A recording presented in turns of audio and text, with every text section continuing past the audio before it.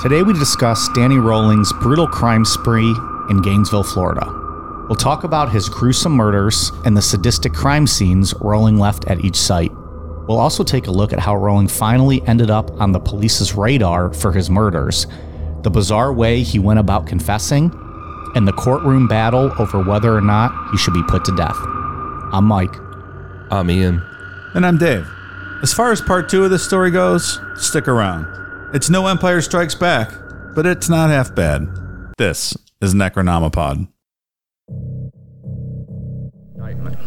Danny Rowling said he killed 5 students to send a message to Gainesville. Today, the jury sent a message to Danny Rowling. A majority of the jury, by a vote of 12-0, advise and recommend to the court that it impose the death penalty upon Danny Harold Rowling. Unanimous death recommendations for each of Rowling's murders. Danny Rowling, for whatever reason, and it's far beyond what I'll ever understand, decided to visit horror on this town and on these students in ways that it's unimaginable. Rowling terrorized his victims: Sonia Larson, Christina Powell, Krista Hoyt, Manny Tabuada, and Tracy Paulus. So is The Empire Strikes Back the best Star Wars movie of all time? It is for me. I have not seen all the Star Wars movies. I don't like Star Wars at all. I've seen the original. I think we've discussed this. I've seen the original 3 and then the Jar Jar Binks one. Jar Jar Binks not good. What is the first one with him? With like Anakin, right? The little kid, Darth Vader. Seen the first or second one? I forget those. I think it was the first of like those. That second trilogy, right? It was like the initial trilogy. Yeah. And there was like that second trilogy, right? Right, but it was the first movie or the second movie? I think it was the first one. Was it? I don't remember. Was that the Phantom Menace? So bad. Yeah. I'm no Star Wars expert. I just was trying to come up with a good second parter for the opening. But I feel like most people like Empire Strikes Back, right? I mean, unless you want the feel good Return of the Jedi. Ooh. Yeah, Empire's great. Yeah. Okay. Ian doesn't like them at all. He had to throw in the at all. I tried really hard multiple times. I just can't get into it. Oh, you don't. And I like shit like that, but I don't blame you, man. Science fiction. It's not my thing either. But at least those I have seen and they're okay. Star Trek, I have not seen a single thing. I don't even know how that's possible. It's very possible. It's very easy. I've seen more Star Trek than I've seen Star Wars, and I just don't love Star Trek either. Oh, boy. I don't know what it is about both of them. Just science fiction. That's the problem. No, it's just not good. Science fiction is not good. It's the best, man. No. It's brutal. What about Battlestar Galactica? Did you watch that? Isn't that like the other, like I watched third the biggest? Original series when I was a kid. I never watched the redo a couple years ago. I did not know it was a redo. I loved it, though, the original one. The redo was, you didn't see. I didn't watch it. You didn't do that either. No. I was assuming. Okay. We probably have a lot of science fiction nerds really pissed at us right now. I had like Battlestar Galactica models and stuff for the Did you? ships. Yeah, it was great. Like the ones like you had to like paint yourself and like put together, or you just like probably the easy snap ones. Yeah, like the toys that you'd play with, and you put them together, but there's like snap lock stuff. Walking around, you're going pew pew pew pew pew pew. Probably was. I love sci-fi. I don't know how you can't get into sci-fi. It's not my. You watch Dune? Watch the new Dune? I think we talked about this. What was that for? That was so good. What was it for though? It's a movie. Yeah, but based on a book. Based on the book. Oh, that's Dune. right. Because you were the one you correctly got right. It was multiple books. Yeah. You had thought it was a standalone. Yeah, there were a few other books. Yeah. I did not. I started reading a book this week. Very delinquent in some of those old books. I thought you were just saying I started reading a book this week. I was like, good for you, pal. Very proud of you, Dave. I hop on pop. Which did you start reading? Dune, the original. Oh, the original Dune. You had not read it previous to seeing the movie? Had you read it? No. Have not seen it yet either. It is really good. I've been hearing good things about it. I've seen it on the interwebs.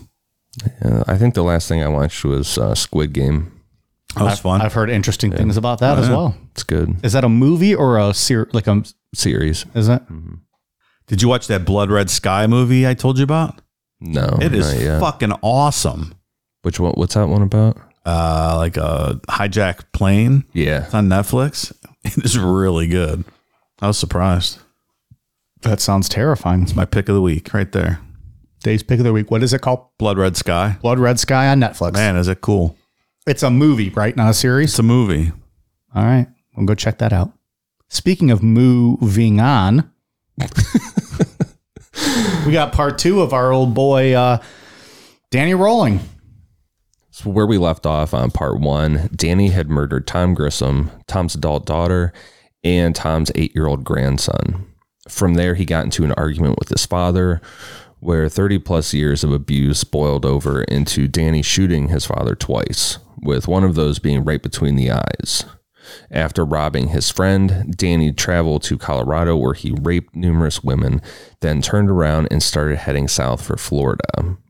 We said in part 1, Danny was in and out of prison for robberies multiple times, but that was all that was on his record. The fact that he was looking in women's windows, that he was a rapist and a murderer wasn't known to the police. Like, he wasn't on the radar for any sexually motivated crimes. However, somehow his father survived being shot between the eyes, so now Danny was wanted for attempted murder. He went to the Richard Ramirez School of Headshots, apparently. I don't know how you survived that. I don't know. Between the eyes. That's right. God damn. I mean, I know his dad was a piece of shit, so I don't want to praise him, but shit. Shot between the eyes. Survive. Hard skull, apparently. Yeah, it would have to ricochet or maybe not. I don't know. I mean, it couldn't go one all the way through, right? Like, I mean, I don't think so. Depending on how it exited, I guess. Because if I remember right, with Richard Ramirez, one of them like went in and then bounced and then came out the other side, but it like angled through. It's a game of inches, I'm sure. Yeah, just how it that's is. got to be less than inches, though, Yeah, right? Like, right. we're talking millimeters here. Well, I'm a dumb American. I don't know what metric is, so true. that sounds right. Is that smaller than inches? I don't know. I just saw the word online and said I try to use it. I try to work it in today's show. Yeah, I don't know. I don't know any of that. I mean, I've been told I'm the size of millimeters before. So. It must be a compliment then. Well, she was upset. So towards the end of August 1990, Danny showed up in Gainesville, Florida, where he went to a Walmart and bought a tent, screwdriver, tape, and gloves. Oh, he's going camping. That sounds good. Then he headed into the woods near the University of Florida and started searching for his next victim. Danny wanted to start his next set of murders on August 23rd, 1990. So he climbed onto a balcony of an apartment and took off all of his clothes, so standing there naked, except for a fanny pack that had a K-bar knife in it and some tape. Why did he want to start it on August 23rd? Like, what's the significance of that?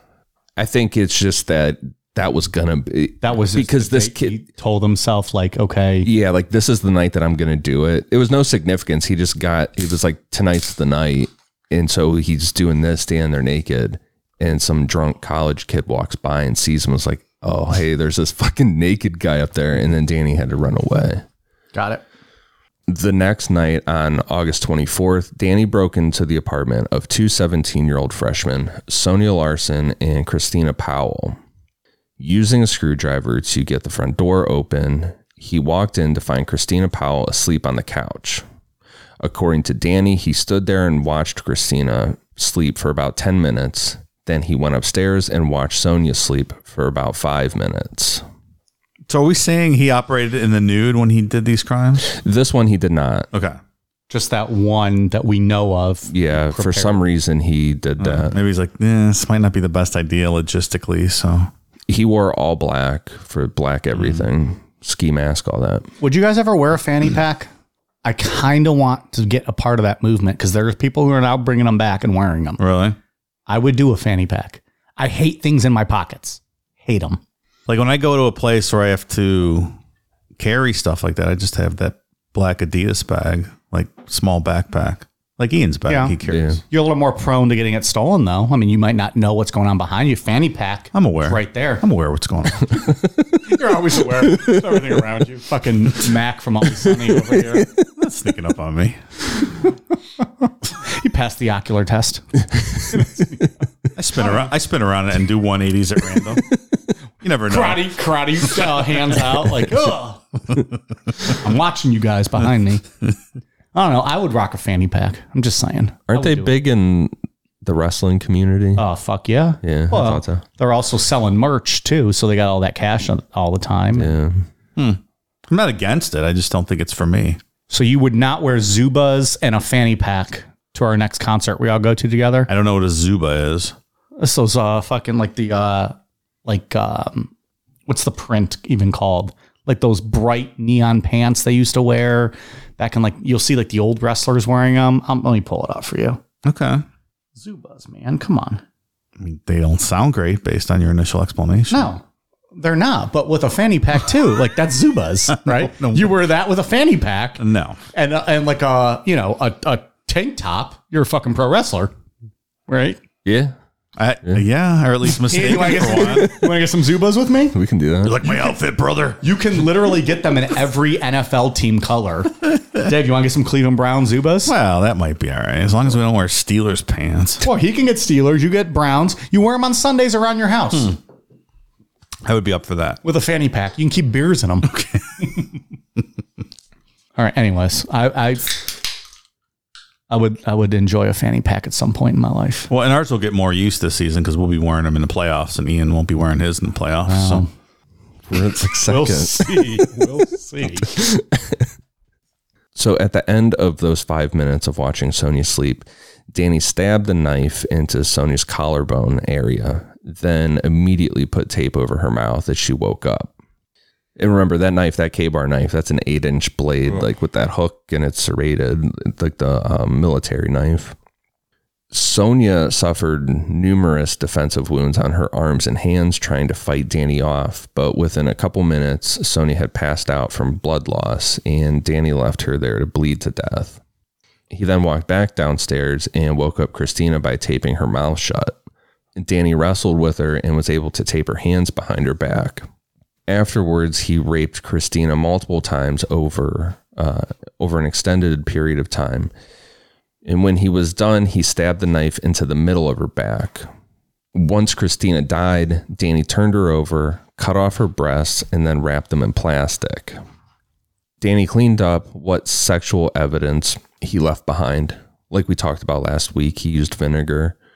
Then he posed the bodies for shock value, just to torment whoever was the first to find the scene. With Christina, Danny sat her upright in the living room with her legs spread. The main reason that she was sat upright was so whoever walked in would immediately see that her breasts had been cut off. With Sonia, Danny posed her at the end of her bed on her back with her knees bent so that her feet were touching the floor. Danny then took a nap in Christina's bed, and after he woke up, he took a shower before leaving.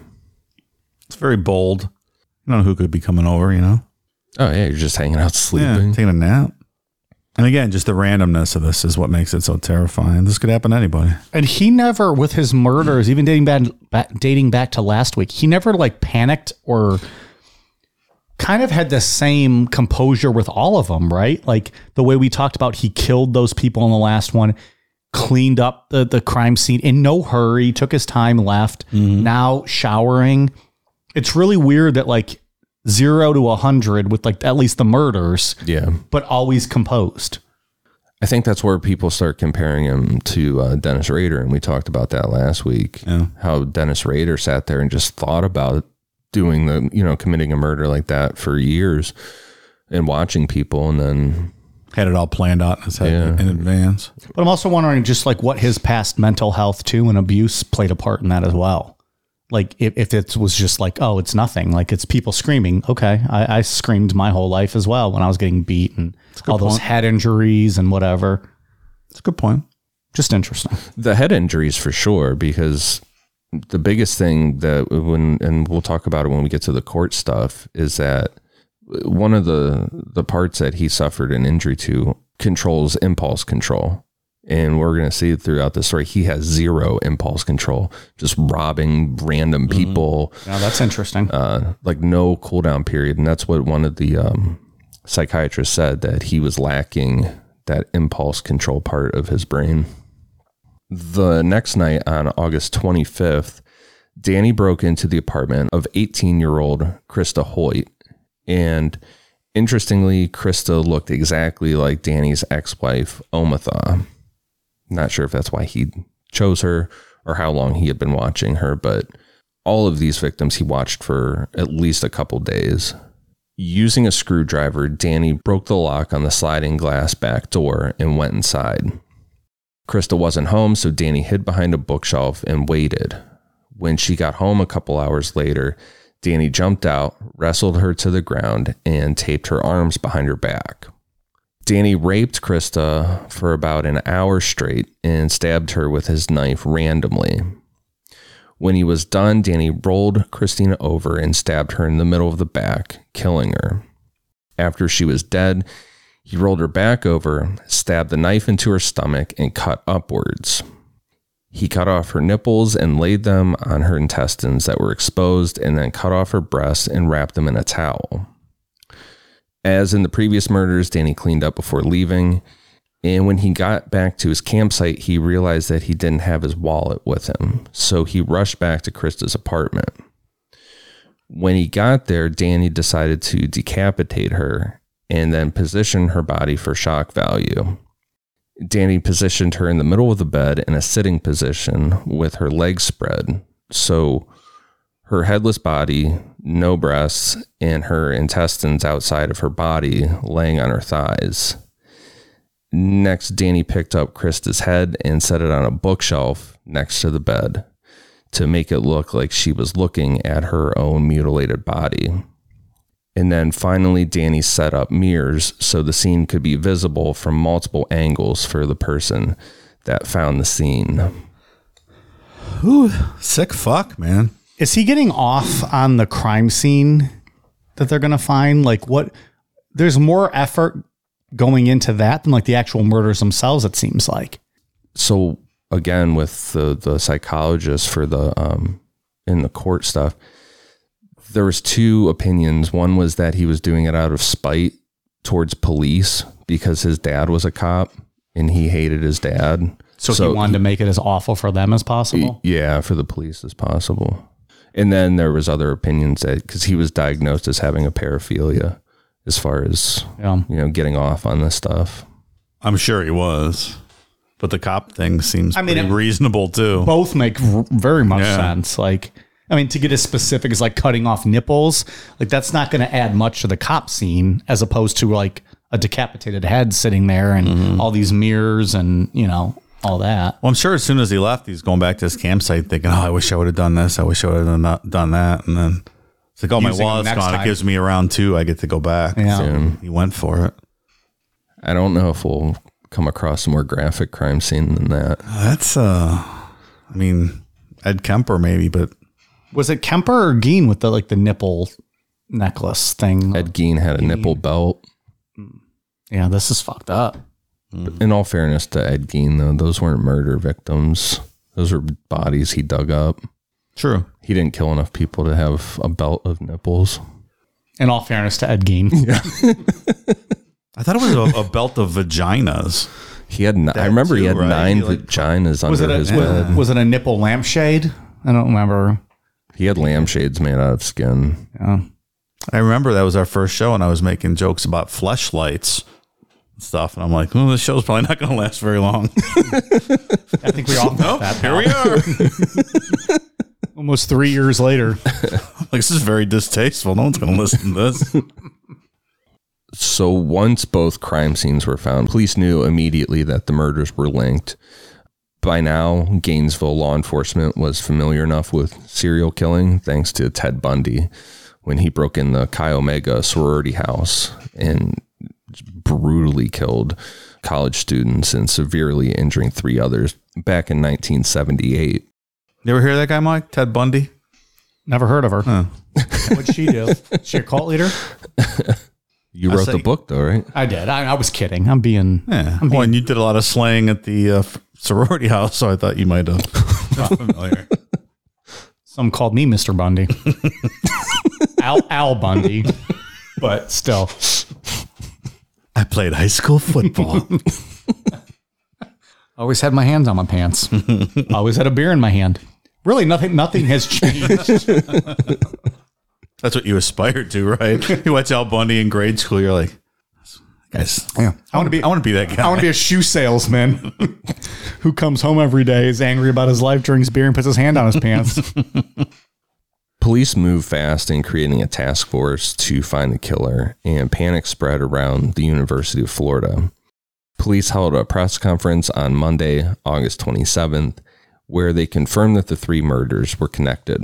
They didn't give specifics of how bad the crime scenes were, but this news spread fast, and it went nationwide pretty quick. I remember. Gainesville operators were having a hard time keeping up with the phone lines from either parents calling to see if their kids were okay, or college students calling their parents to let them know that everything was fine. Students started sleeping in groups, like 10 to 12 people, started huddling in small apartments, and no one was walking home alone at night. And while everyone was panicking and trying to stay safe, Danny struck again on August 27th. I'm sure all the parents just wanted to go down and pick up their kids and bring them home. Like, that's terrifying. There was a lot of that, and there was I think it was the college radio station was reading out like a pre-written thing from, I don't know if it was the mayor or somebody, but just like reading this thing over and over again to like evacuate, go home if you can. Wow. Yikes. That was fairly, the end of August. So like school had just started. They probably just Or getting got ready done. to start, Yeah. depending on what their schedule is. Yeah. Tracy Paulez and Manuel Taboada had been good friends since grade school. And when they went to the University of Florida, they decided to get an apartment together, and it was on the ground floor. Manuel was a big guy. He was 6'3", played football. He was over 200 pounds. He's a little smaller than me then. Just a tad smaller than I am. Yeah. And Tracy felt safe, and her parents felt that she was safe with Manuel there. Plus, Danny hadn't attacked while a male was present. Just like with his other victims, it's not clear how long Danny had been watching Tracy, but long enough that he knew Manuel lived with her, and this would be an issue, and had to take care of him immediately. Once all the lights were off in the apartment, Danny broke the latch on the sliding glass door, just like he did in his previous murders, and entered the apartment. Danny silently snuck into Manuel's room, where Manuel was sleeping on his back, then stabbed the K-bar knife into Manuel's chest so hard that it went all the way through, breaking his sternum. This didn't kill Manuel immediately, and he fought back. Danny started stabbing and swinging the knife at Manuel, resulting in a ton of defensive wounds. But Manuel was able to tackle Danny and kind of get him in a bear hug. But the chest wound mixed with all that energy of wrestling with Danny caused too much blood loss, and Manuel collapsed. And at that point, Danny stabbed him in that open wound on his chest and pulled up, killing him. In all, it took 31 stab wounds to kill Manuel. This is a fucking beast, dude. To be able to get stabbed like that, break your sternum, you're still going to get up and fight back, tackle him to the ground, and then it's blood loss that finally settles you down. Man, It's too bad he couldn't just snap his neck real quick. Or just get the knife at some point and just slice something, slow him down. Yikes. the defensive wounds always get me. I know I say that every time we bring that up, but just for some reason, those just make me kind of get that stomach feeling. Really? Yeah. When you watch horror movies and the person grabs the blade onto the knife and holds it, and you just see the blood start pouring out of their hands, like exactly like that. The woman that Danny raped or attempted to rape last week, we talked about, that's how she got away. She grabbed the blade. And I feel like in those horror movies, though, they don't even do it justice. Like, it's like that scene and then that's it. Like, then they're getting killed. This guy had 31 different stab wounds plus all the, whatever else cuts he had. Like, this is a ton more than that, too, than just one grabbing of the blade. Yeah. And he's still fighting and fighting. Must have been a mess in there. Oh, for sure. Tracy walked in to see what was going on and immediately turned around and ran to the bathroom, which was the closest area. She locked herself in, but Danny kicked down the door and bound her with tape like he did the other victims. He then raped her, stabbed her multiple times, and started to drag her body into the living room to pose her. In the living room, Danny realized that Tracy was still alive, so instead of killing her immediately, Danny raped Tracy again until she died. Danny posed Tracy similar to the others, but left Manuel's body alone. So this was Danny's last murder, but he wasn't done committing crimes.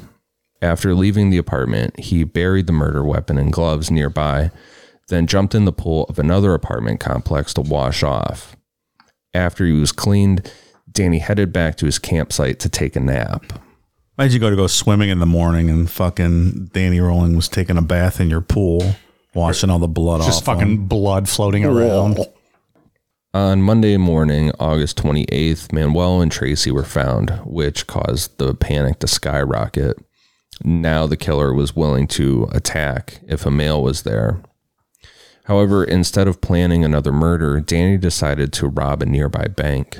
This was talking about that impulse control. He needed walking around money. Who are you to judge?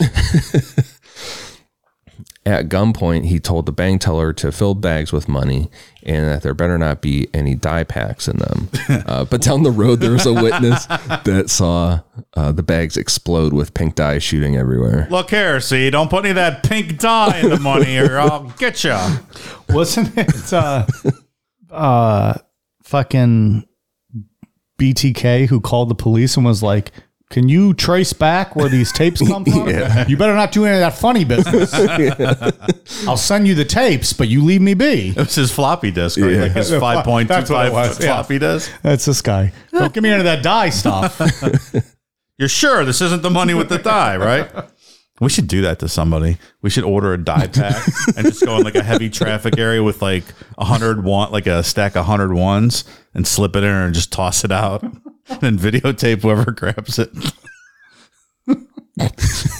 I would do that. That'd be a good time. I'm in. Do you remember the old CKY videos when Bam and Brandon Dicamillo, they went like outside an ATM with a $10 bill and put dog shit on it? Oh, yeah. And taped this. They picked it up and it dog shit all over their hands. I've seen that. Somewhere in this time frame, Danny met another drifter type guy named Tony Danzy, and the two of them became friends. And immediately after this pink dye shot everywhere, Danny saw Tony Danzy, but we'll get back to him in a bit. Was it the guy from Who's the Boss? It was the male maid? Oh, it's Tony Danza. Oh, never mind. Hey, didn't you used to be on TV? When news of Tracy and Manuel's murders broke, the police tip lines were flooded with calls. Very similar to the Son of Sam, women were calling in tips on ex-boyfriends or husbands. But there was one name that came in over and over, Edward Humphrey. I feel like everyone has that one person who would pop in their head. Like if that happened here, you'd be like, oh, I wonder if it's blank. Like, do you have that I person? feel like Dave has someone in mind. Because I don't. I don't think It's not Jared from Just Brew Coffee, Mike, if that's what you're suggesting. Guy's a fine, upstanding citizen. He would never commit a crime. I agree wholeheartedly, which is why I would never associate his name with that kind of sentence. Someone that I know personally, or just like someone in town Like that I've someone seen in a town, bunch? and you know, like a triple murder happens in town. Yeah, Are we think you of the immediately like? fucking- I bet that was that fucking Think of the fucking Dodge Charger that's been driving around, right? Challenger. That guy. Challenger, Yeah, that yeah. fucking guy. See, That's a tie-in for what my I'm wrap talking up in about. this There you go. story. Oh, okay. Well, ... Stick around, folks. Ian's going to tie this into a hometown shithead. I do agree. Like everyone's like, oh, I'm going to call. This has got to be so-and-so. Mm-hmm. No one off the top of my head, I would think like, oh, that motherfucker kills some people. At least nobody that's not in this room. But I wouldn't turn you guys in unless... I would hope not. Well, we've been down that road before. Just don't confess to me. Don't put me in a situation where I have to lie for you. I wouldn't confess. I'd be like, hey, Hey, buddy. you don't have any flights to non-treaty, extradition treaty country tonight? Perfect. I'd be like, you know what, pal? I'll get you set up right now. Or be like, hey, remember the Burbs? They're looking for bones in the backyard. You want to just recreate that real quick? Just for funsies. For funsies. Me and you in the backyard digging a thunderstorm. Ian's fucking on the roof with binoculars. Do you have any cash or a credit card that's probably not in your name and not traceable to you at all? That Yeah, sure, pal. I can I'll maybe set you use up. for a little bit. No problem. Were you going on vacation? All right, no problem. I'll get you set up. Officer, my good friend Dave was just going on vacation. He told me he just wanted to get away for a little while. Wanted to get away from the missus. That's all he said. I just gave him $1,000 cash. That's all. And a plane ticket to Tehran. Oh, they don't have an extradition treaty in Tehran and Iran? Oops, my bad.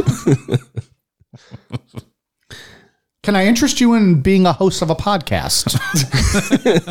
We have an opening. Yeah, we have an opening. Maybe you'd like to talk about... He's probably not coming back anytime soon. But no, I can call in from over there. We can do the show. What are you talking about? Art Bell did it, right? Yeah. Did it from the Philippines for years. And if any listeners in Tehran could let me know what the how the internet speed is over there, just in case. Dave is very interested in just knowing. And if it's hard to learn Farsi or not, just drop me a line. Let me know. There are $2,000 cash in a manila envelope taped underneath Dave's car, just in case. Never know.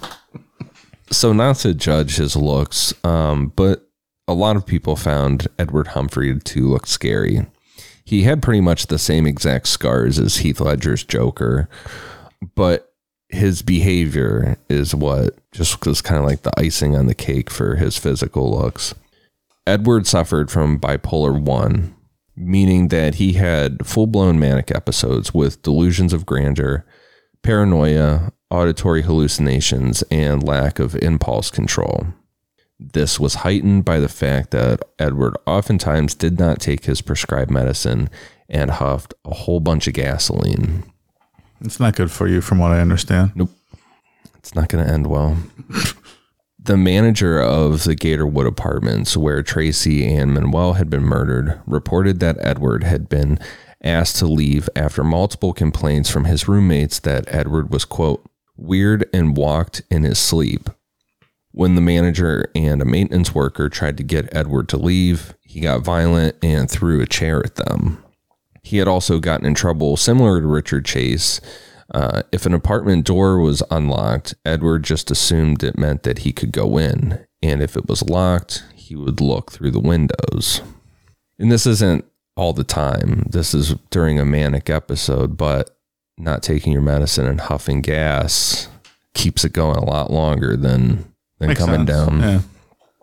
In early August 1990, Edward had been in Colorado where he got arrested for disorderly conduct, walking around manic and presumably high from huffing gas, telling people that he wanted to see what their insides looked like.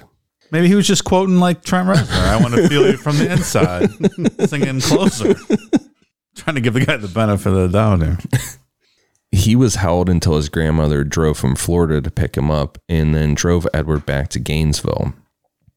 All this behavior was enough for police to focus their attention on Edward, and they waited for him to slip up so they could put him in custody and question him. And admittedly, especially the fact that when he was manic, that he got it in his head that he could walk in unlocked doors. That's a big issue. Yeah, That's a problem. it seems like a plausible candidate for this. So It seems like a plausible candidate. yeah, His biggest absolutely. crime, though, thus far, his violent crime is throwing a chair at someone who's trying to kick him out of his house. Also. Yeah. I'm just saying also. It seems like a lead they should at least follow up on. They should follow up on. But there's not a ton of violent activity from this guy. No.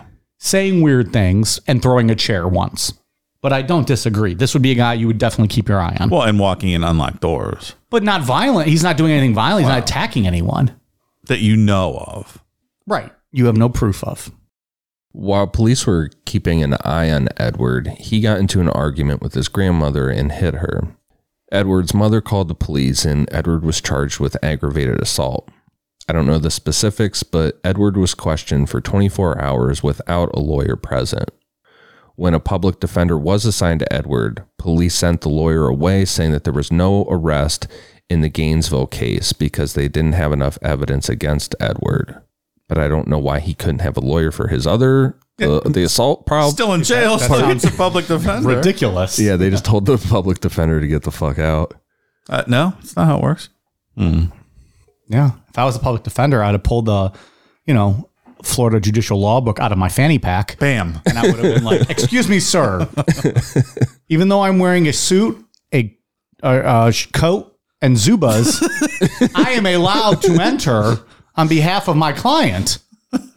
I passed the bar. These pants say otherwise, but I passed the bar. Right. These pants say I passed the bar, and I can also roundhouse kick your face off right now, should I so choose. I don't care if it's disorderly conduct, aggravated assault, or murder. I'm going to see my client. That's what should have happened. I don't fully understand that. I would love to see a scene where a lawyer in Zubas called out a police officer. I'd be a big fan of that guy. Big fan.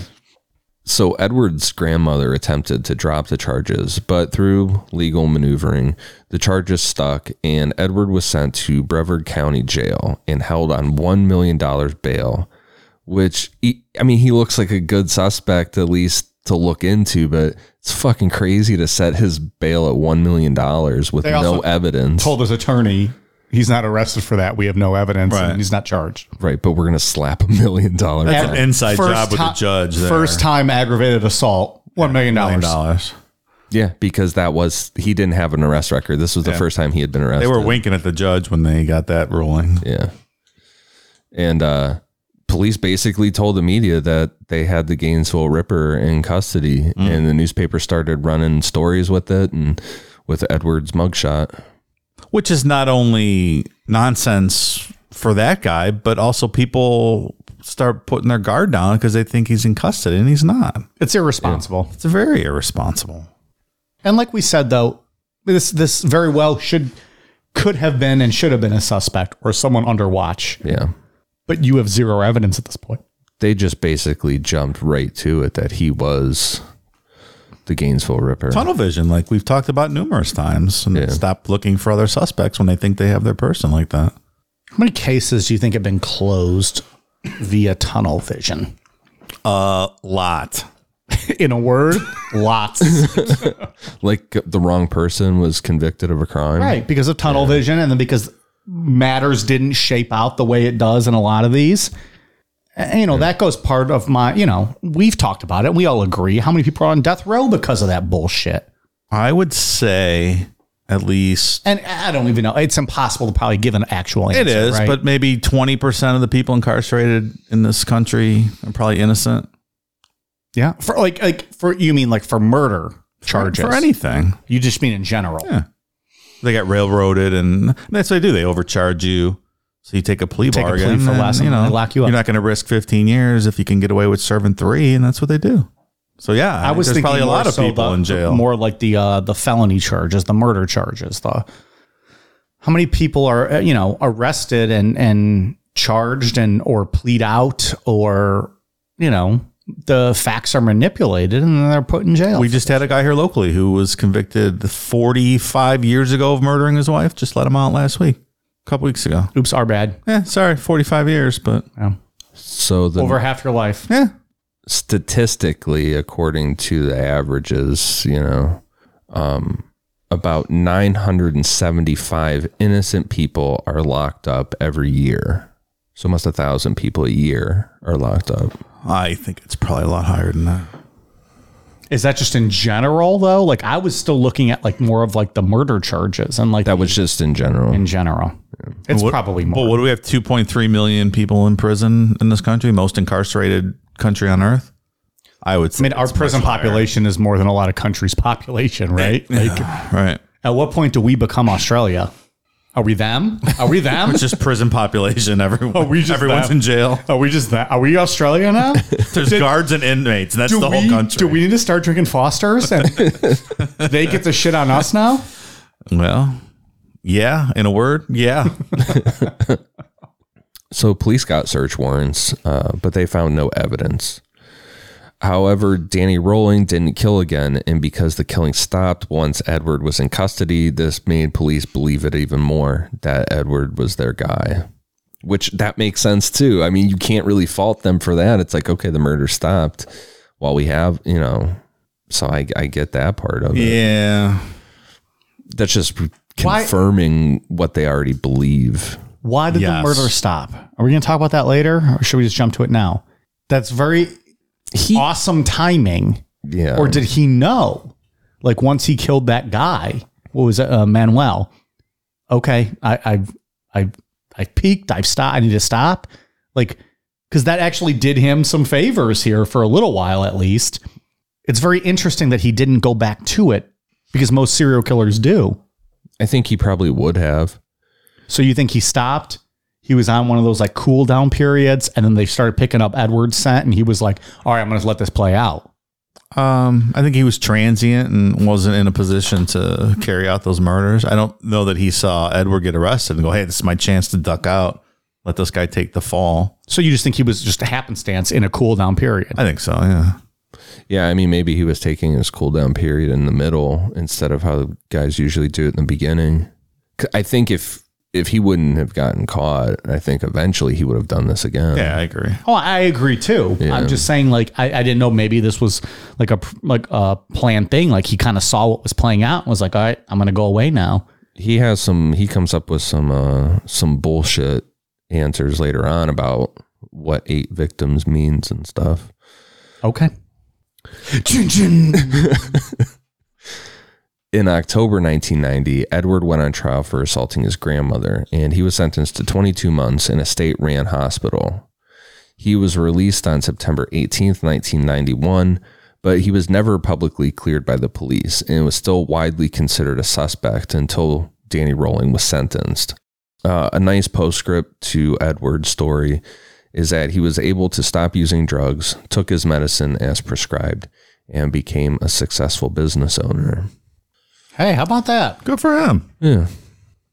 Awesome story. Great ending. We'll see you next week. It's the best way to stick it to the man, right? Yeah. It really make is good for something of him. I mean, it seemed like that guy just had a real rough patch and got himself into a small bit of trouble. And then they, blew it up on him. No. He sounded like he would have done well in a hospital setting, one way or another. Edward would have. Yeah. It sounded like that's what he needed. Is he still like around, like giving interviews and stuff? Like, or, I don't know if anything recent. Yeah. Well, I think we even talked about off air, like the intensity of these crimes matches the worst of the worst we've ever covered. Yet Danny Rolling, you don't really hear about, right? And I know I'm coming from me, who's on the outside. I don't know any of this shit, but like you guys didn't really know much about a Danny Rolling. Is this just a forgotten story, or I didn't like, does this slip through the cracks of serial killers? I remember when it happened. I don't know that I would have been able to pick his name out of a hat I remember the Gainesville Ripper. Yeah. Yeah. And like last week I said that a lot of the shows skip over on him, like Oxygen, stuff like that. But they actually have newer episodes from like last year, but they do gloss over the crimes. They don't get into the specifics of like what he actually did. Like decapitating them and putting their Right. heads and tits and nipples and cutting all that off. And Yeah. I mean, it's really, I can't think of a crime scene more graphic than his. I have not seen, you've seen photos. No, Oh, I didn't know if there were photos. I don't know either. I'm not going to look. I always just think of the O.J. Simpson, Nicole Brown crime scene photos. Like that's the worst I've ever seen with regards to at least blood and just brutality and awfulness. Ted Bundy going through Chi Omega is probably one of the most brutal killings you could read about. Just like absolutely like frantic. Yeah. But as far as like finding it, Danny Rolling's are so much worse than Ted Bundy's even. Which goes back to then what you guys said, which makes sense. Like maybe he was sticking it to the police. Like, oh, I'm going to make your life a living hell because my dad was a cop and fuck him. Yeah, that's completely plausible. And it was like prolonged torture and like that's real bad. Yeah.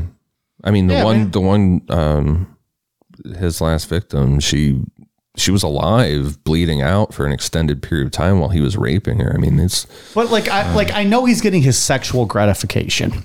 Okay. And that's fucked up as it is. So my question, like back to what we said, like with the crime scenes, what was he getting something out of it? Like watching it play out on the news. Who was the killer that used to like stand in the bushes and watch them find the body? We talked about him. Oh, Peter Curtin. So was he getting off on like watching like these photos come out or like the stories on the news? Or was it just, I'm going to stick it to the cops because fuck them? I'm sure it's a little bit of everything, right? I would think it's both. I'm sure you hate if your dad treats you like that when you grow up and he's a cop. I'm sure you hate cops. I would imagine. I'm sure you do. I think that makes sense. Yeah, because his father was also really nice to everybody on the outside of the world. Which is what we said last week. Like everybody thought he was this great police officer. Worse. Yeah. That's even worse then. Right. And is he doing some Peter Curtin? Probably on top of that. Yeah. Seeing it play out in the news, seeing someone else get arrested for your crimes. Yeah. Yeah. So, all right. Good analysis, Mike. I agree. Is there something interfering with your happiness? Something keeping you from achieving your 2020 goals? Let's face it, these are certainly trying times. From being cooped up inside your home to wondering how you're going to pay next month's bills, we're all experiencing some form of stress or strain on our mental health. And for that, BetterHelp is here for us. BetterHelp is an online mental health provider that will assess your needs and match you up with your own licensed professional therapist. The best part? No waiting rooms. That's a pretty big deal if you're as impatient as I am. BetterHelp is a safe and private online environment that will have you communicating with a counselor within the first 24 hours. And once you've begun, you can send your counselor a message at any time, always getting a helpful response in a timely manner. You even have the ability to schedule weekly video or phone sessions, all from the comfort of your very own couch. BetterHelp is available worldwide and has a broad range of expertise available, including licensed professional counselors who specialize in depression, stress, anxiety, relationships, sleeping, trauma, anger, family conflict, LGBT matters, grief, and self-esteem. In fact, so many people have been using BetterHelp that they're currently recruiting additional counselors in all 50 states. Not happy with your counselor? No worries. BetterHelp is committed to facilitating great therapeutic matches and makes it easy and free to change counselors if needed. Remember, everything you share with your BetterHelp counselor is completely confidential. And while it's not a crisis line, it is a convenient, professional, and affordable way to seek the help you deserve. Financial aid is even offered to those who qualify. Want to hear how BetterHelp assisted people just like you? Check out the testimonials posted daily on their site. Look, we here at Necronomipod want you to start living a happier life. So, as a listener, you'll get 10% off your first month by visiting betterhelp.com/necro. Join over 1 million people already taking charge of their mental health. Again, that's BetterHelp, betterhelp.com/necro. Finding a skincare routine that's easy to follow, easy to stick to, that delivers long-lasting results has been near impossible for most busy men and women. My wife has tried a lot of brands, all different products, all of which promised amazing results. The problem has been making time for complicated routines and way too many products to keep straight. She never used them correctly or constantly forgot a step and just gave up because she didn't see any real results. Hey Honey was a game changer for her. They use honey and bee propolis ingredients that have been used for centuries to create products that eliminate the need for overwhelming amounts of steps in order to see results. For example, the Good Morning Serum acts as a serum and makeup primer that hydrates the skin, all in one easy-to-use product, making it perfect for when you're short on time and it makes traveling a breeze. Hey Honey is real, using only real testimonies supported by over 1 million real reviews, promising the real results of each product. Using real, clean ingredients, being a real planet-friendly brand, and is a real pro-grade line for fast-acting, long-lasting, multitasking, and self-adjusting.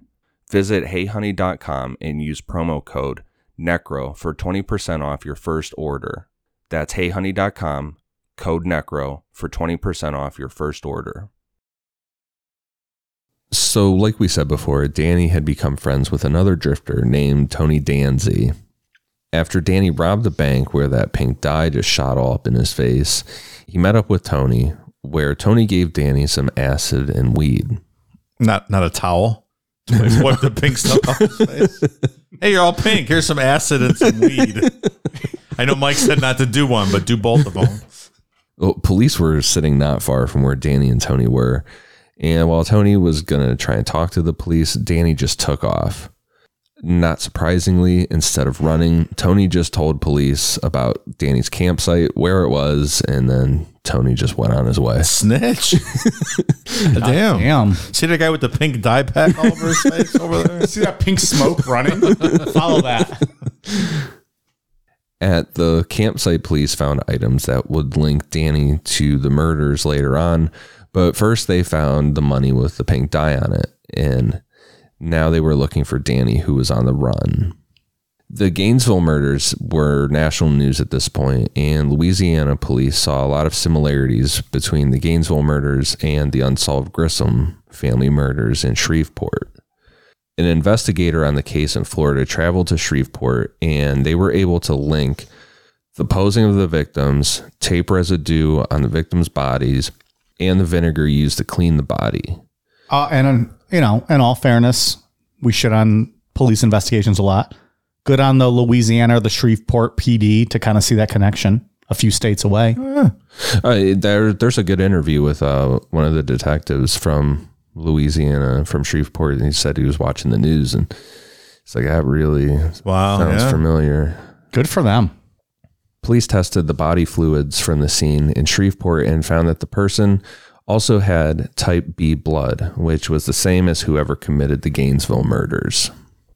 Shortly after this, someone in Shreveport, Cindy Jurasich, called Crime Stoppers and reported that Danny Rolling was possibly connected to the murders in both cities. The news report about the Gainesville murders made her think about Danny, who she met at a Louisiana church and started hanging out with her husband, Stephen.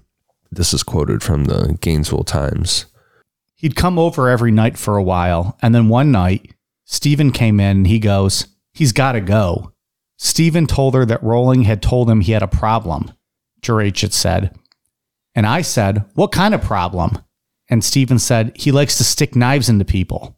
Jurasich said she dismissed these comments when she heard about them because she didn't want to believe Rolling could be responsible for the murders in Shreveport. Danny also told her, "One day I'm going to leave this town and I'm going to go with where the girls are beautiful and I can just lay in the sun and watch beautiful women all day." News of the Gainesville murders haunted Jurasich. So she finally contacted police in November based on her hunch about Rolling's connection to the murders in both cities. "It would not let me rest," she said. "One day I picked up the phone, I called Crime Stoppers, and I said, 'I think there's one guy y'all need to investigate, Danny Rolling.'" Wow. She had him pegged. Not the kind of pegging you like, Mike, but like she had him. She knew it was him. She did well. Good for her. Can you imagine it? Like, I know that's the guy I know. Yeah, that'd be fucking crazy. And just on a Wild. hunch. Yeah. But like then it turns out you're spot on. Like, that's the guy. You're like the new super cop. Like, I'd be walking around like, they see me rolling. My fucking dick's 39 inches as opposed to the 30 inches it usually is. She's applying a Quantico the next day to be an FBI agent. So I don't know if you heard. What's up, bitches? I don't know if you heard. I fucking solved more crimes than all of you. She probably just put me on the fast course. It's like an easy pass I can buy like at Disney. Just put me to the front of the line. Who's Ray Biondi? She's fucking Ray Biondi over here, super cop. Yeah. When Danny took off after running from the police, he broke into the apartment of a student named Christopher Osborne, where he stole the keys to Christopher's 1978 Buick Regal and then drove toward Tampa. Lucky he wasn't home, right? Whew. I wish that'd be interesting. It did a documentary on those people that like just missed being victims. Or like Danny was on that one when he was naked with the fanny pack on someone. Like someone lived there. Someone got lucky that night that they weren't a victim because someone spotted him. and just get through. I bet you're looking over your shoulder the rest of your life. If you even know. You think those people even knew? That's true. Yeah. Yeah, good point. Probably not. Was it difficult also back then? And I really don't know. Like, what are we talking about? Early 90s here? He was able to grab a guy's random keys and figure out what car it went to? Like, they didn't have like the little lock noise gimmick, did they? I don't know, but I remember my grandma always had Buicks, and the keys for a Buick were different. Really? Very so he could different. Just run out of the parking lot and find a Buick and get in and be like, "Oh, this works." Yeah, I would have known. I had a Buick Regal. I'm trying to remember what the... Because like you couldn't just hit like the lock button and hear like that little bump bump. At least on my grandma's, the part that you would hold was like real square and skinny. Okay. Yeah, I don't recall. I mean, it could have been like a townhouse apartment where it was an attached garage, so you knew what car belonged to which apartment or something like that. But yeah, good point. So I was just thinking like, motherfucker, it would take me an hour to find out. Nope, not that. right. Oh, nope, not that. Nope, not that. All right. Maybe it was numbered parking spots. Could have been. So once he was in Tampa, he robbed several houses, but left behind fingerprints and hair at all of these crimes that are just going to come back to haunt him later. He almost was caught as he fled from a convenience store robbery, but was able to run in some nearby woods and hide. Danny stole another car and headed for Ocala, where he attempted a robbery of a Winn-Dixie grocery store during the peak of Saturday afternoon shopping on September 8th, 1990, which is fucking crazy. Like, it would be like going to a grocery store here on a Saturday afternoon. This is fucking wild. It's not any different, 30 years later. On Right. Saturdays, people shop. Yeah. That's what they do. So that's what I mean. Like, imagine you go to Walmart and this fucking guy just finds a manager at gunpoint, takes him back to the office and says, empty your safe. For as much as he did with his murders to cover his tracks or to try to clean himself up, he was not good at the small crimes, the robberies. I think that's where He was very loose and reckless. Well, I think that's where that impulse control issue comes in, that he just cannot control himself. Driving by. I bet Winn-Dixie, they got a lot of money. They got a safe. Yeah. Let's do this. Just walk right in the middle of the day. But then why were there no, and maybe there were, and we don't know, why were there no random violent acts that way? Driving down the street, oh, there's a person walking, I'm going to go brutally murder them. That's true. There was a lot of planning and watching involved. With that, like he said 5 days, he knew that one girl was living with Manuel, or must have known. But then, there's a Winn-Dixie. Or in his mind, which was just a big distinction. If you murder, you got a plan. If you're going to rob, that's a quick job. I don't know. It's just different. I don't know. I don't expect answers. I'm just throwing out questions. Yeah, great question. Call me Brian Williams. Okay, Brian Williams. So he grabbed the manager at gunpoint and led him to the back office and told him to empty the safe. The store's bookkeeper was on her way back to work, and she called the police when she overheard what was happening outside the office, which at that point, Danny fled in a stolen car. The store manager, Randy Wilson, followed Danny and was able to tell police exactly where he was. As Danny backed out of the parking lot where he stopped, the police pulled in and a high-speed chase began.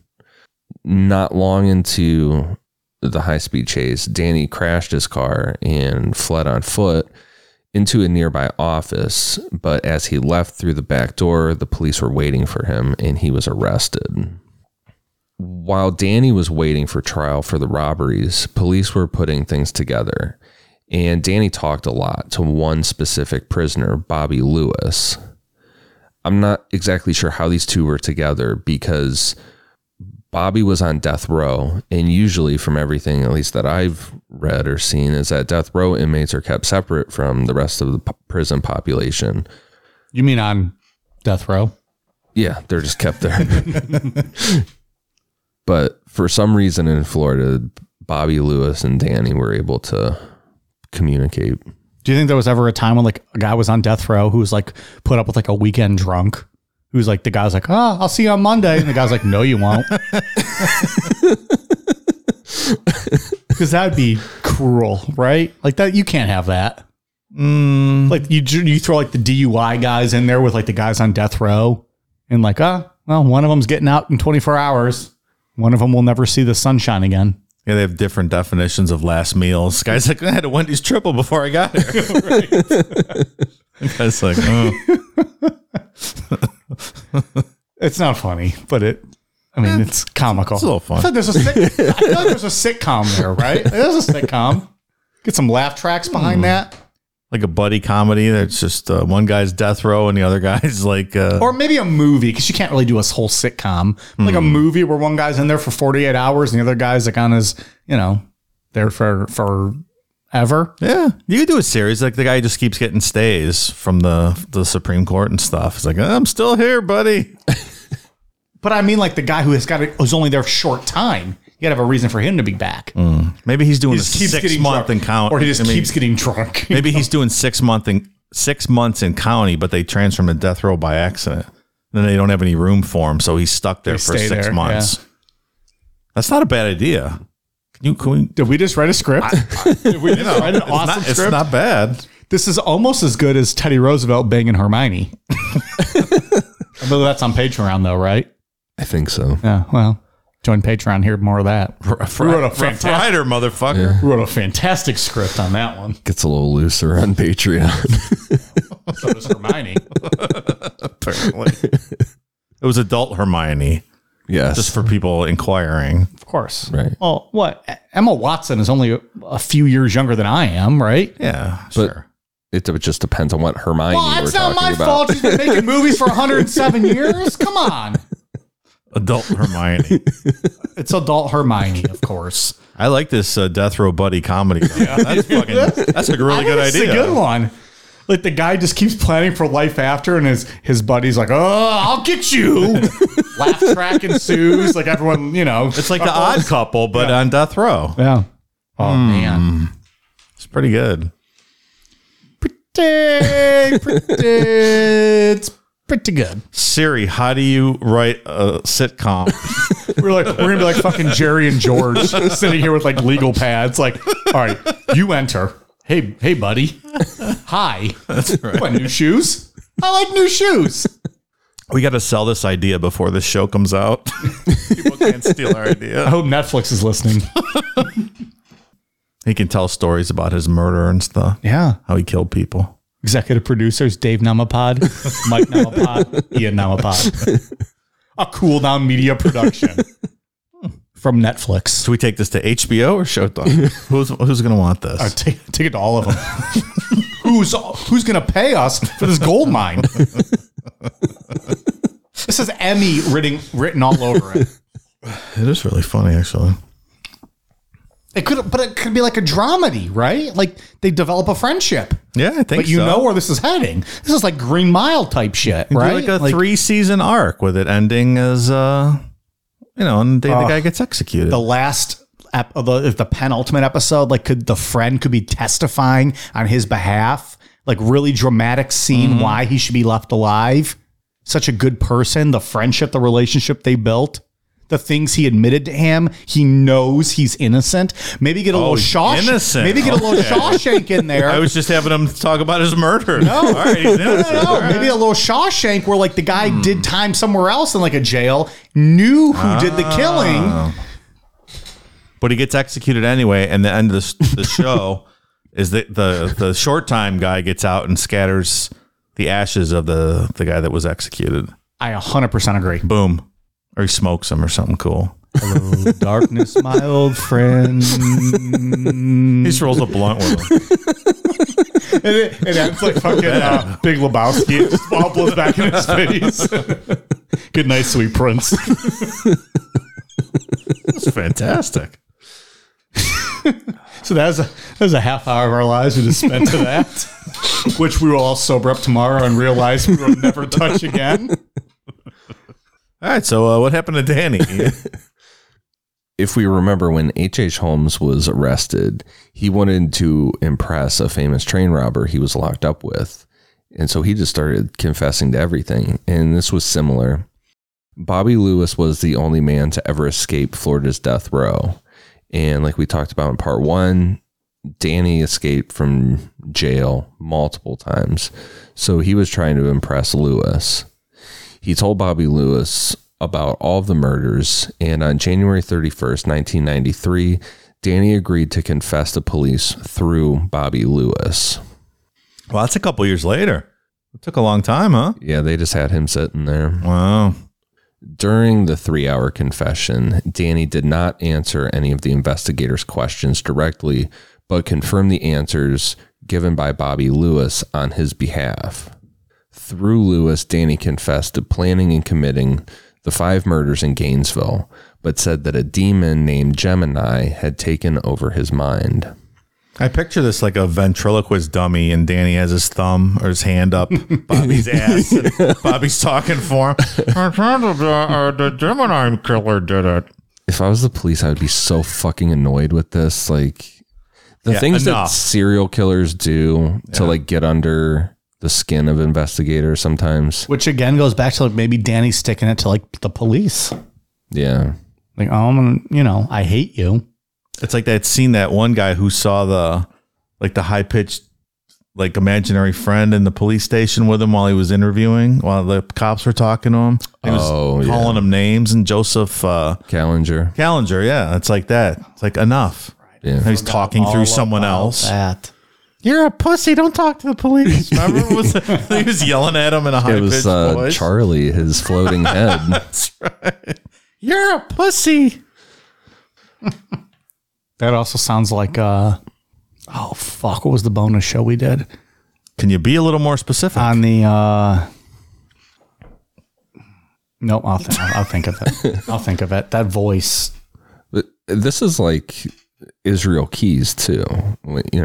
I've never heard of her. Never heard him. No. I don't think we'll ever cover that one.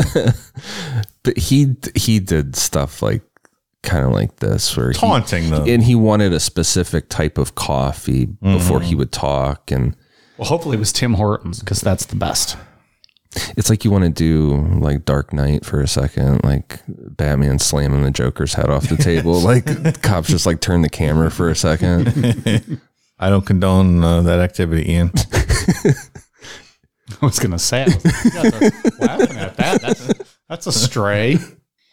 Police were satisfied with Danny's confession, but they didn't buy the evil Gemini aspect of his story, because they knew from their investigations that Danny had watched The Exorcist 3 during the week of the Gainesville murders, and the killer in the movie is possessed by a serial. It's a demon, right? That he's possessed by, or is it the spirit of a serial killer? Like the demon that possessed the Gemini killer, right? Right. Yeah. Yeah. So, oh man, it's been a long time since I've seen that. I think that's right. But that's exactly where Danny pulled obviously Gemini from. Soon after the confession, Bobby Lewis was moved from the ward, which caused Danny to feel like he was betrayed by Bobby, like these two were supposed to be friends forever.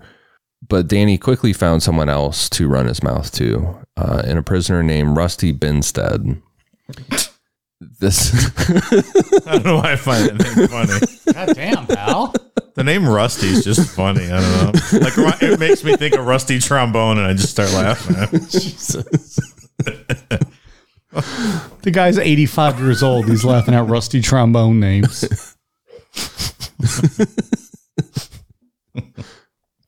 This time, instead of only talking, Danny wrote the details down in letters and gave them to Binstead. You mean Rusty? It reminds me of Christmas Vacation. Yeah. Or any of the vacations, really, but Christmas Vacation mostly. That's what I think of. Okay, fair enough. You think not a rusty trombone? No. Dave, what is a rusty trombone? I don't get it.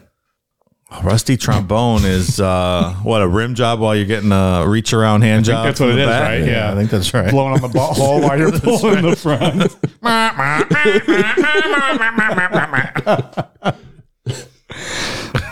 Oh, good times. Only one person in this room has their own Urban Dictionary entry, and it's not Ian or I. So that's true. You're in vaunted company there, pal. There's actually merchandise that Urban Dictionary sells with my word on it. That's unbelievable. What was it? It's a trepaculation, right? Yeah. Which was the original act was what? Like trepanning. Yeah, trepanning, which is where you jerk off. Oh, no, you that's fuck a skull. That's the drilling. The drilling of the hole is the trepanning, And then we were making the joke of it when you start fucking the hole. Yeah, and ejaculate in it. And it's called trepaculate. Trepaculating. Yeah. Because that's what Rocktario did. He drilled that hole, and then after that lady died, he jerked off. Rocktario available in the archives. Yep. 2 parts, I believe. No. One? Ian said that like he wants another shot at that one. That could be a redo. There's a lot more there. Stop it. Stop it. We're not redoing 2019, Ian. It is what it is. Anyways, yeah. So Trepaculate is now officially on. Someone uploaded it or put it in on Urban Dictionary, and it is there. And credits our show, and you can buy merchandise with Trepaculate on. That's right. Do you get a cut of that money? No, sir. No, I do not. And I'm fucking pissed about it. Sorry. That's my intellectual property, and they fucking stole it. It's true. Actually, it's my drunk-intellectual property, and they fucking stole it. Either way, it's mine. Any hoodles, that's fine. All right. So Danny gave the original to Binstead with instructions to take a copy and then return it to him.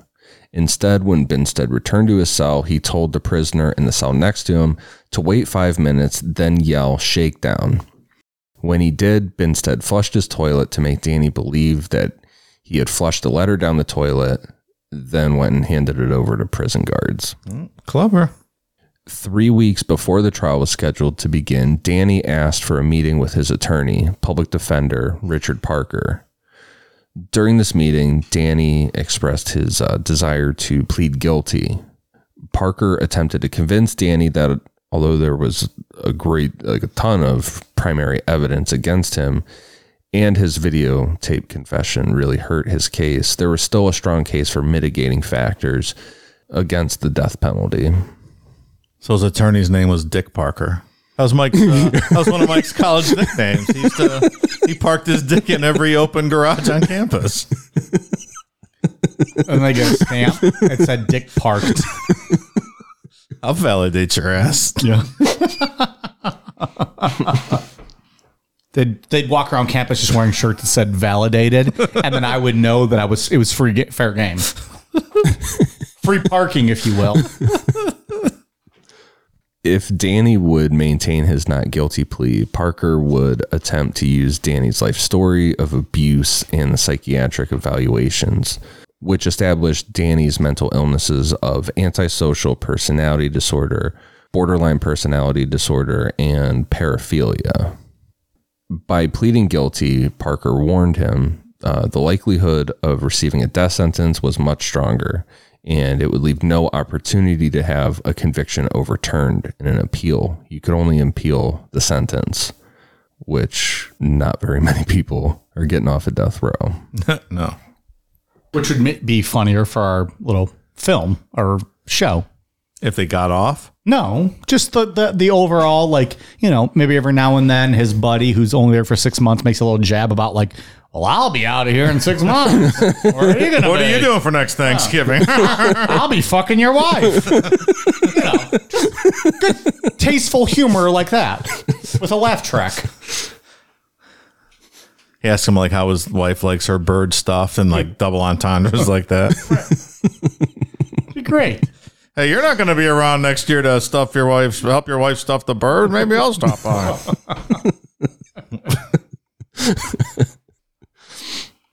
Like, can we have a dark ending though, where he like cuts off the guy's face or something, and somehow like switches places with him? And they execute the wrong guy. Now we're getting ridiculous. Like, that's better. Maybe. All right, we'll see.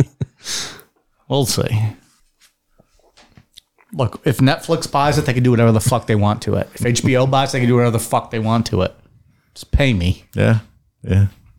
Regardless of the warnings, Danny went ahead with the change, and he said that the reason was that he didn't want the crime scene photographs to be shown. Parker asked Danny to take the 3 weeks before the trial date to think about it. Sounds like he wanted the death penalty.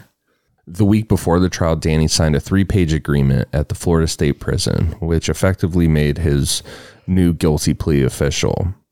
Just in case, Parker met with Judge Stanley R. Morris to inform him of Danny's plea and requested that it not be announced until February 15th, when jury selection began. The only person to be informed of Danny's decision was prosecutor Rod Smith. In the courtroom on February 15th, there were a few members of the public and media. The families of the victims were all present, but no one from Danny's family was there. His mother was suffering from cancer, and she was too sick to be there. The only person that was there to support him was his fiancée, Sandra London, who we are definitely going to talk about at the end. It came out of fucking nowhere. That's quite a story there. It's Ching, ching. Danny's announcement that he would be pleading guilty was received with shock and just the complete silence in the courtroom. Danny had taken complete responsibility for the murders. All that was needed to be determined by the jury was whether or not he would receive the death penalty. It was the responsibility of the jury to weigh the aggravating factors presented by the prosecution and the mitigating circumstances presented by the defense. According to Florida law, there were 11 possible aggravating circumstances. At least one of these needed to be proved by the prosecution for the jury to determine that the death penalty was warranted.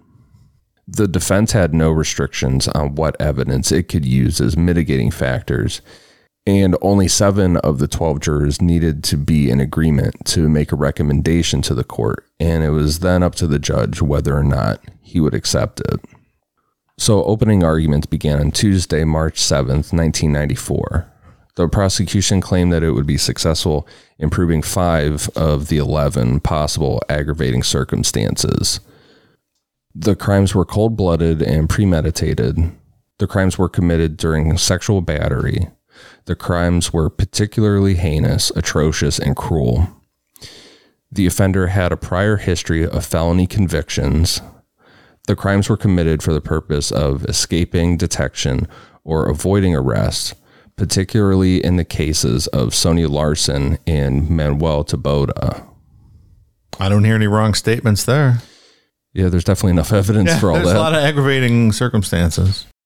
The defense would attempt to prove the following mitigating circumstances. That Danny suffered mental illness at the time of the crimes. The crimes were committed under extreme stress. Danny grew up in an abusive household, and there was a history of drug and alcohol abuse, and that Danny showed remorse for what he had done. Danny hoped that by pleading guilty, it would save him from having the details of his crime made public, but he was way off on that. State Attorney Rod Smith made sure that everything was presented in the death penalty case. So one by one, prosecutor brought forward the state's evidence against Danny. The DNA matches with the semen found at 3 of the sites, because once they got that matching blood type and they had the confessions, then they moved on with doing the DNA because, you know, back in the early 90s, it was so expensive. Yeah. But they wanted to really hammer this home that they had their guy. Items found at Danny's campsite, including the screwdriver, duct tape, and a pair of black pants stained with Manuel Taboada's blood, a handwriting match from a note found at one of the scenes. Many of the details of the murders and the crime scenes told to inmates by Danny. Proof of Danny's purchase of a K-bar knife matching the one that was used in the murders. The handwritten confession given to Rusty Binstead. And finally, the videotape confession Danny made to investigators through Bobby Lewis. Seems like a lot of evidence. And also stuff you probably shouldn't keep at your campsite if you're a murderer. Agreed. The prosecutor then presented a long list of Danny's violent crimes, which alone was a strong mitigating factor. In total, Danny was held responsible for 8 counts of armed robbery and 1 count of attempted robbery, 1 count of armed bank robbery, and 2 counts of aggravated assault of a police officer, which these were committed over 4 different states. As things started to wrap up, Court TV did an interview with Danny's mother from her home, where Danny's father could be heard screaming off camera, giving everybody a taste of that abusive side. Well, I mean, in his defense, he did shoot him in the fucking head. That's true. I'm not sure I would be all that happy. But that also plays to his benefit, right? It's showing off that he's got an abusive dad if he's yelling in the background. Yeah, I suppose. But so, I mean, that could work either way, depending on how you want to play it. Are you talking about our fucking kid that shot me in the head? Like he's in the other room prosecution screaming. can be like, you see, he shot this man. He's upset. The defense can be like, you see how angry this guy is? He's been this way his whole life. Danny's mother also testified to the abuse, Yeah.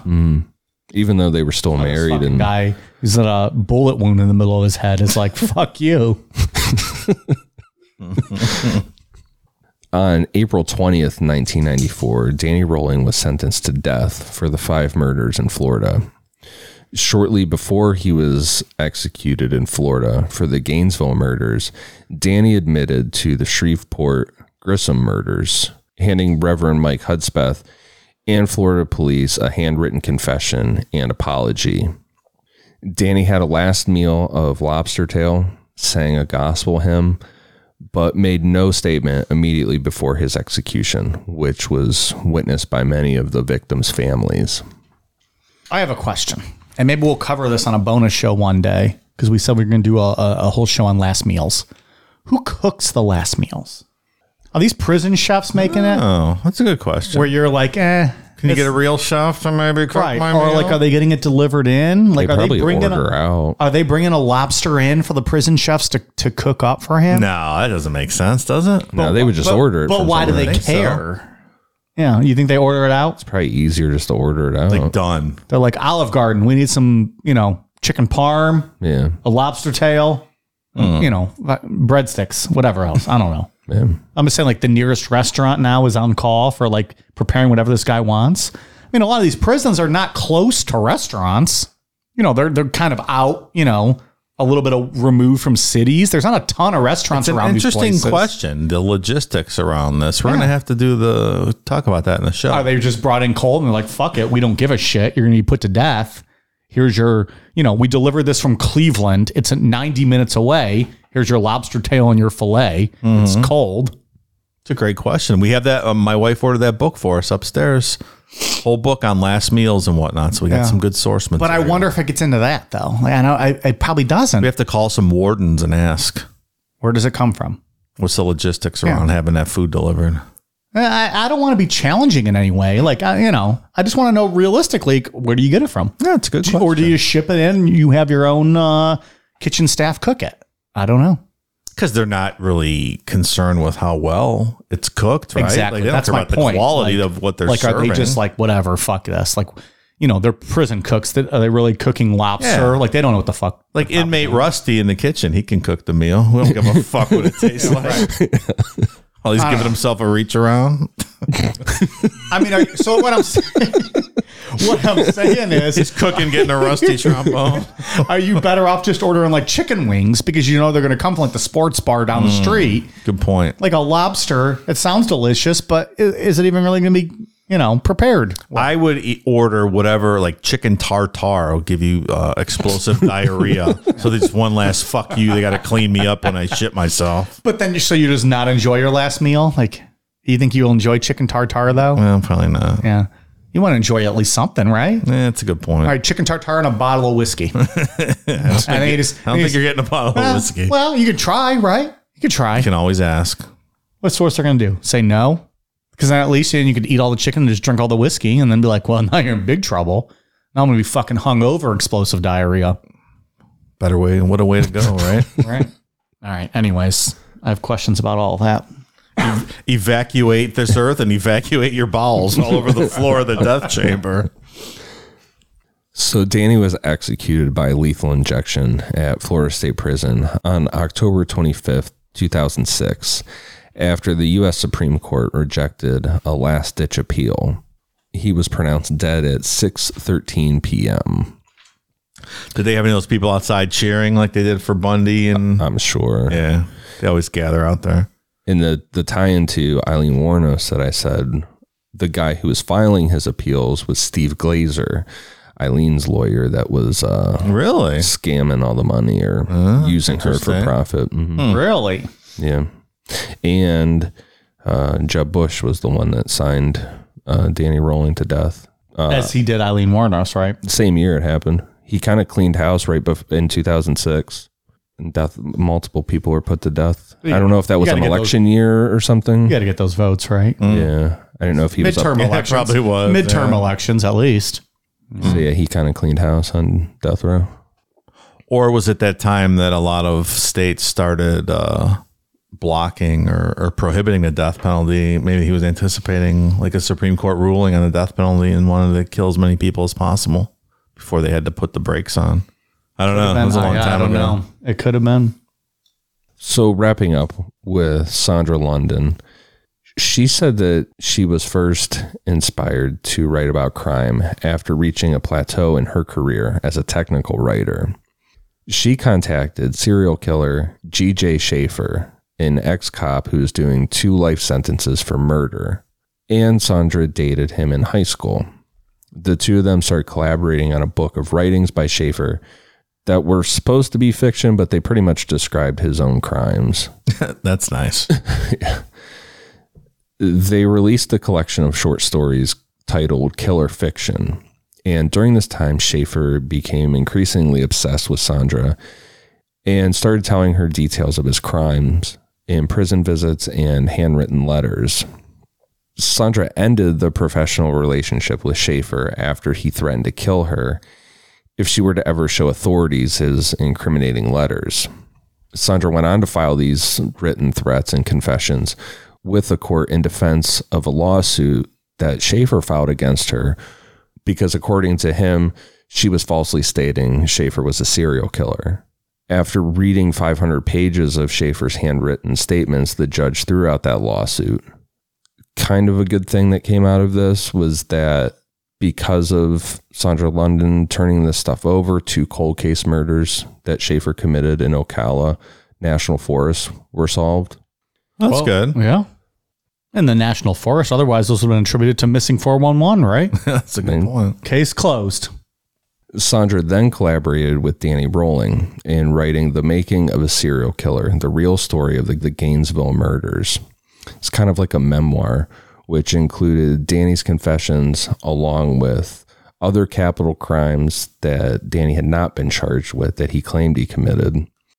And then the two of them got engaged and then started a romantic relationship. The book ended up being published by a company called Farrow House and was illustrated with 50 pictures hand-drawn by Danny while he was in prison. Sandra and Danny were sued by the state of Florida under the Son of Sam law, which had been declared unconstitutional by the U.S. Supreme Court. It really fought back against the Son of Sam law. Sandra London. Did she win? Or is that the case that No, the book- got it thrown out, the law thrown out? Yeah. Oh, The book, you can get the book on Amazon. There's a second printing. gross. I started to read it and I'm like, it's all that Gemini bullshit that Gemini made him do it. What are the other crimes he confessed for that he was? I didn't read the full book for that. I started reading it and I'm like, this is really obnoxious. Yeah. Because it's really just him writing a book and Sandra put her name on it. Of course. Yeah. That's awful. What's this deal with Sandra London, though? 2 different She's killers, like this and she's just serial killer kind of groupie. like a fetishist for it. Yeah. Fangirl. Yeah. The serial killer. Okay. Conjugal visits in Florida? Yes or no? I don't know. Probably not, huh? Legally, no. Ted Bundy, the woman that got obsessed with him that he used to date back in high school or whatever, they fucked in the... She had a kid, didn't she? yeah, he got her pregnant Yeah. while he was fucking on trial for murder. I don't think they do that anymore in most places. That kind of got frowned upon. He wasn't allowed to. Oh. They just snuck and did that in one of like the visiting areas. Oh. Lacks supervision. So we'll blame that on. So that's the story of Danny Rolling. I don't, I'm not a fan of Danny. This is not at all what I expected it to be when we put this on the agenda. No? Just really intense. Yeah, like it's a 2 lot. weeks of just hardcore murder and gruesomeness and It's awful. psychoticness and sad story too. Like, I mean, we talked about last week. I don't want it to go on, forgotten was the abuse and like the head trauma he suffered, along with the mental health issues too. I guess that's the question everybody's always going to ask is what causes this to happen? Because there's people that I mean, don't get me wrong. There's real victims in this story who were murdered and brutalized and raped and all of that. I don't mean to minimize that by any means. I'm happy to see him go. Good death penalty case. This Someone is the a guy world that could do without. He didn't deserve to be fed 3 meals a day. No, And, glad he's gone. yeah. Yeah, I don't agree, but okay. We've had this debate 1,000 times. It's boring at this point. I mean, yeah, I don't know. There's just no room. No. I also think rape should be punishable by death, but All right. On the next show, we'll talk about that in depth for 4 hours. On what, rape being punishable by death? Yeah. Another fun-filled episode. It's just, I don't know, just a level of Brutality. yeah. Yeah, I don't ever want to think about this guy again. It's the only But guy that's putting him to death does not change that. Change what? Like, we're still thinking about this guy again. Oh, I thought you were still making an argument for the death penalty. you want to keep it going? No. No, I thought he was. I didn't. No, I said I don't ever want to think about this Yeah, guy again. no, it's I'm glad he's terrible. off the planet. It's terrible. It's a terrible guy. Killing doesn't make killing right, but still. He's the only one that's bothered me writing about it. Like, actually made me kind of paranoid feeling. We talked about it earlier. Like, he's low key one of the worst we've ever discussed. It's the randomness, because some guy could come to your back door and jimmy that fucking lock open and you're asleep and he could put one through your heart. Yeah. Yeah, because it could happen to anybody. And the thing is like you said, Mike earlier brought up our hometown asshole in the Black Challenger. You know, that guy is looking at people. He's skirting right on the line of there being an issue, but looking in windows. And There's a guy driving around town looking at kids playing, and he's taking been seen- pictures of them, driving around with no shirt on, like a super creep, but not crossing that line of illegality. But the thing is that everybody, like a Danny Rolling, a Golden State Killer, they all started by looking in windows and watching people. Exactly right. If So any of the three of us end up dead, let's look at some Black Challengers, right? Yes. Continue the shows, one man down, and we'll solve that case. This guy should be the number one suspect for anything like that in town. if something happened, Absolutely. for sure. Yeah. But between that guy, yeah, we're calling you out, Challenger. Fucking come at us. well, he was. I live near a school, close enough to Yeah. a school, and I saw him there, and I opened up my front door, and as soon as I opened my front door, he took off. You don't want none of that cool down media coming after him. So that's He what knows. between that and then reading this. And then a little bit of weed mixed in, those three things. I was fucking paranoid the one night. You're gonna throw down. Oh, boy. Fucking walking out of his house like he's Danny Trejo.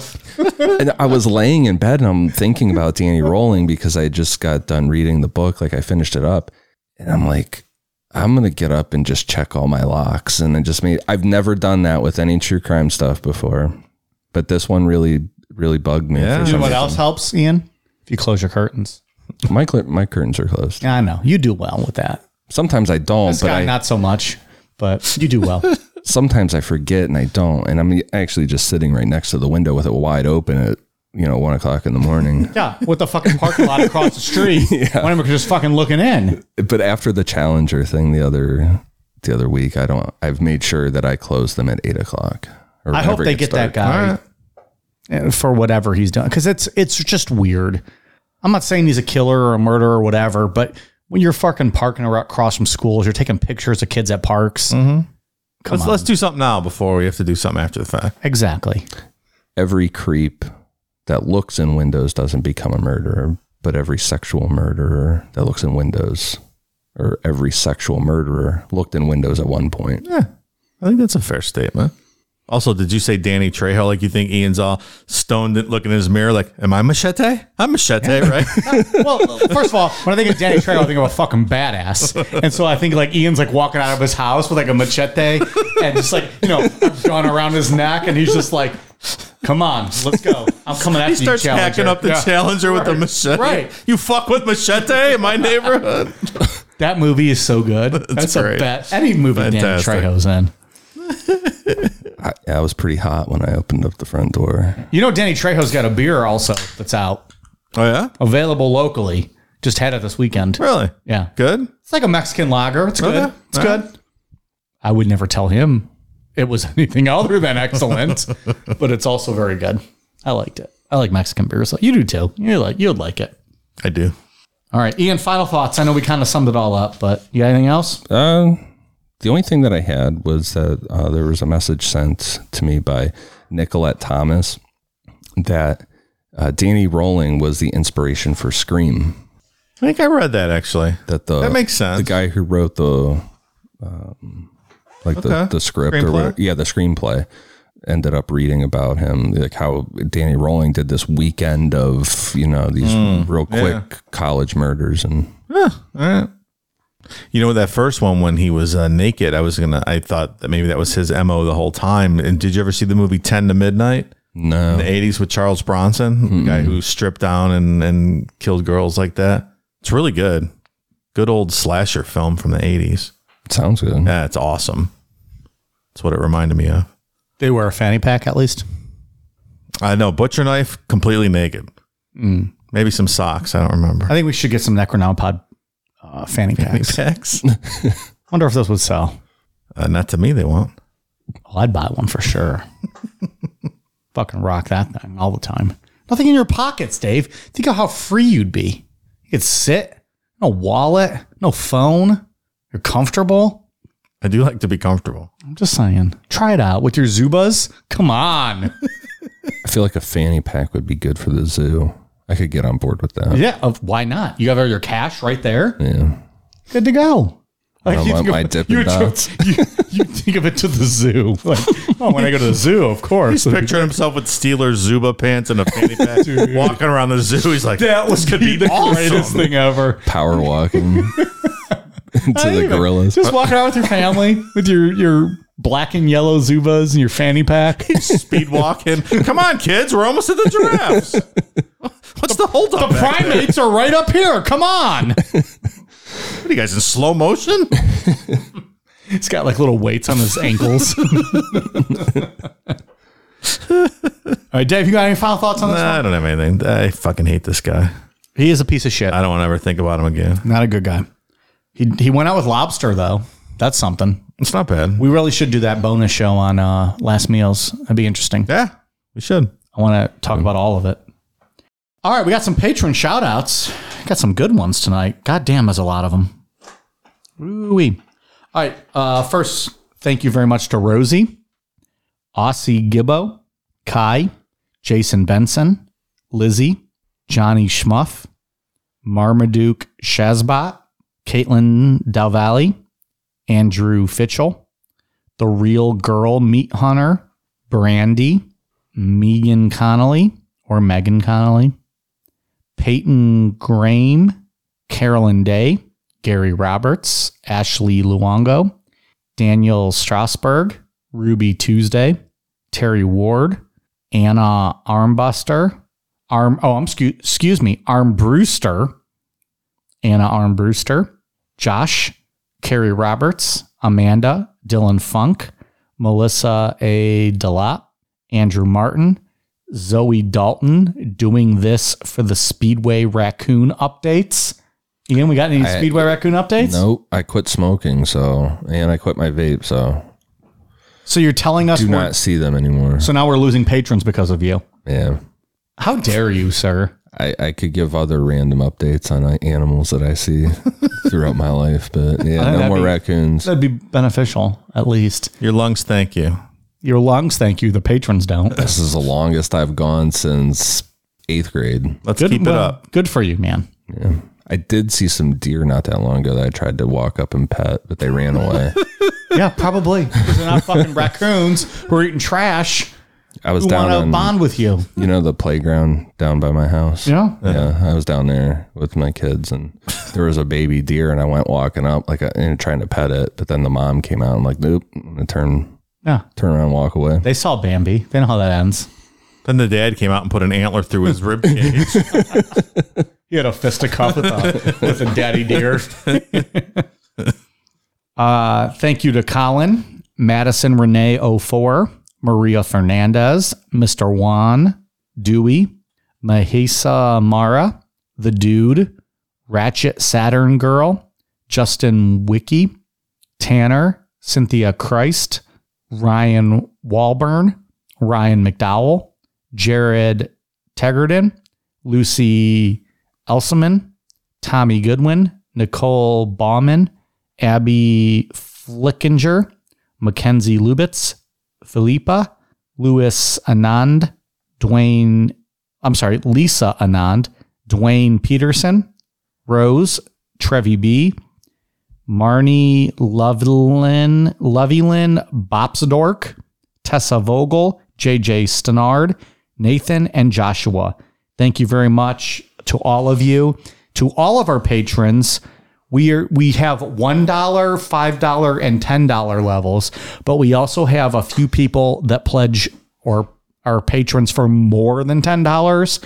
And we want to give a special shout out to all of you. So thank you very much if you give more than the $10 level. Hall of Fame. We appreciate it. Thank you. Yeah. A few $20 and plus even. Thank you very much. It's unnecessary, but we appreciate it. Thank you. Ian, what do you got? For iTunes, I have one for Brian153, Rad Mark, and ISU Barts 03. Thank you guys for the awesome reviews. Dave, what do you got? I don't have anything particular at all. Nothing tonight. Pass from me. Hard pass. We are on Twitter, Facebook, Instagram, YouTube at Necronomipod. Amazon.com, search Necronomipod. Patreon.com/Necronomipod. Also, if you go to Necronomipod.com, we still have our 3-pack of stickers on sale. It's a Halloween exclusive we've extended. $6.66 for a 3-pack of stickers. Might go away at any time. You never can tell. Yeah, we don't know. Could sell out any minute. We're getting close. Go check it out. But that's at Necronomipod.com. Necronomipod.com is the only place where you can buy merch directly from us. The rest is from Amazon.com. And if Amazon is the seller, you know it's legit. If it's from anybody else, it's bootleg and they're stealing. So don't buy from them. Fuck those people. Exactly. All right. All right, you guys ready for a cool down beer? Cheers.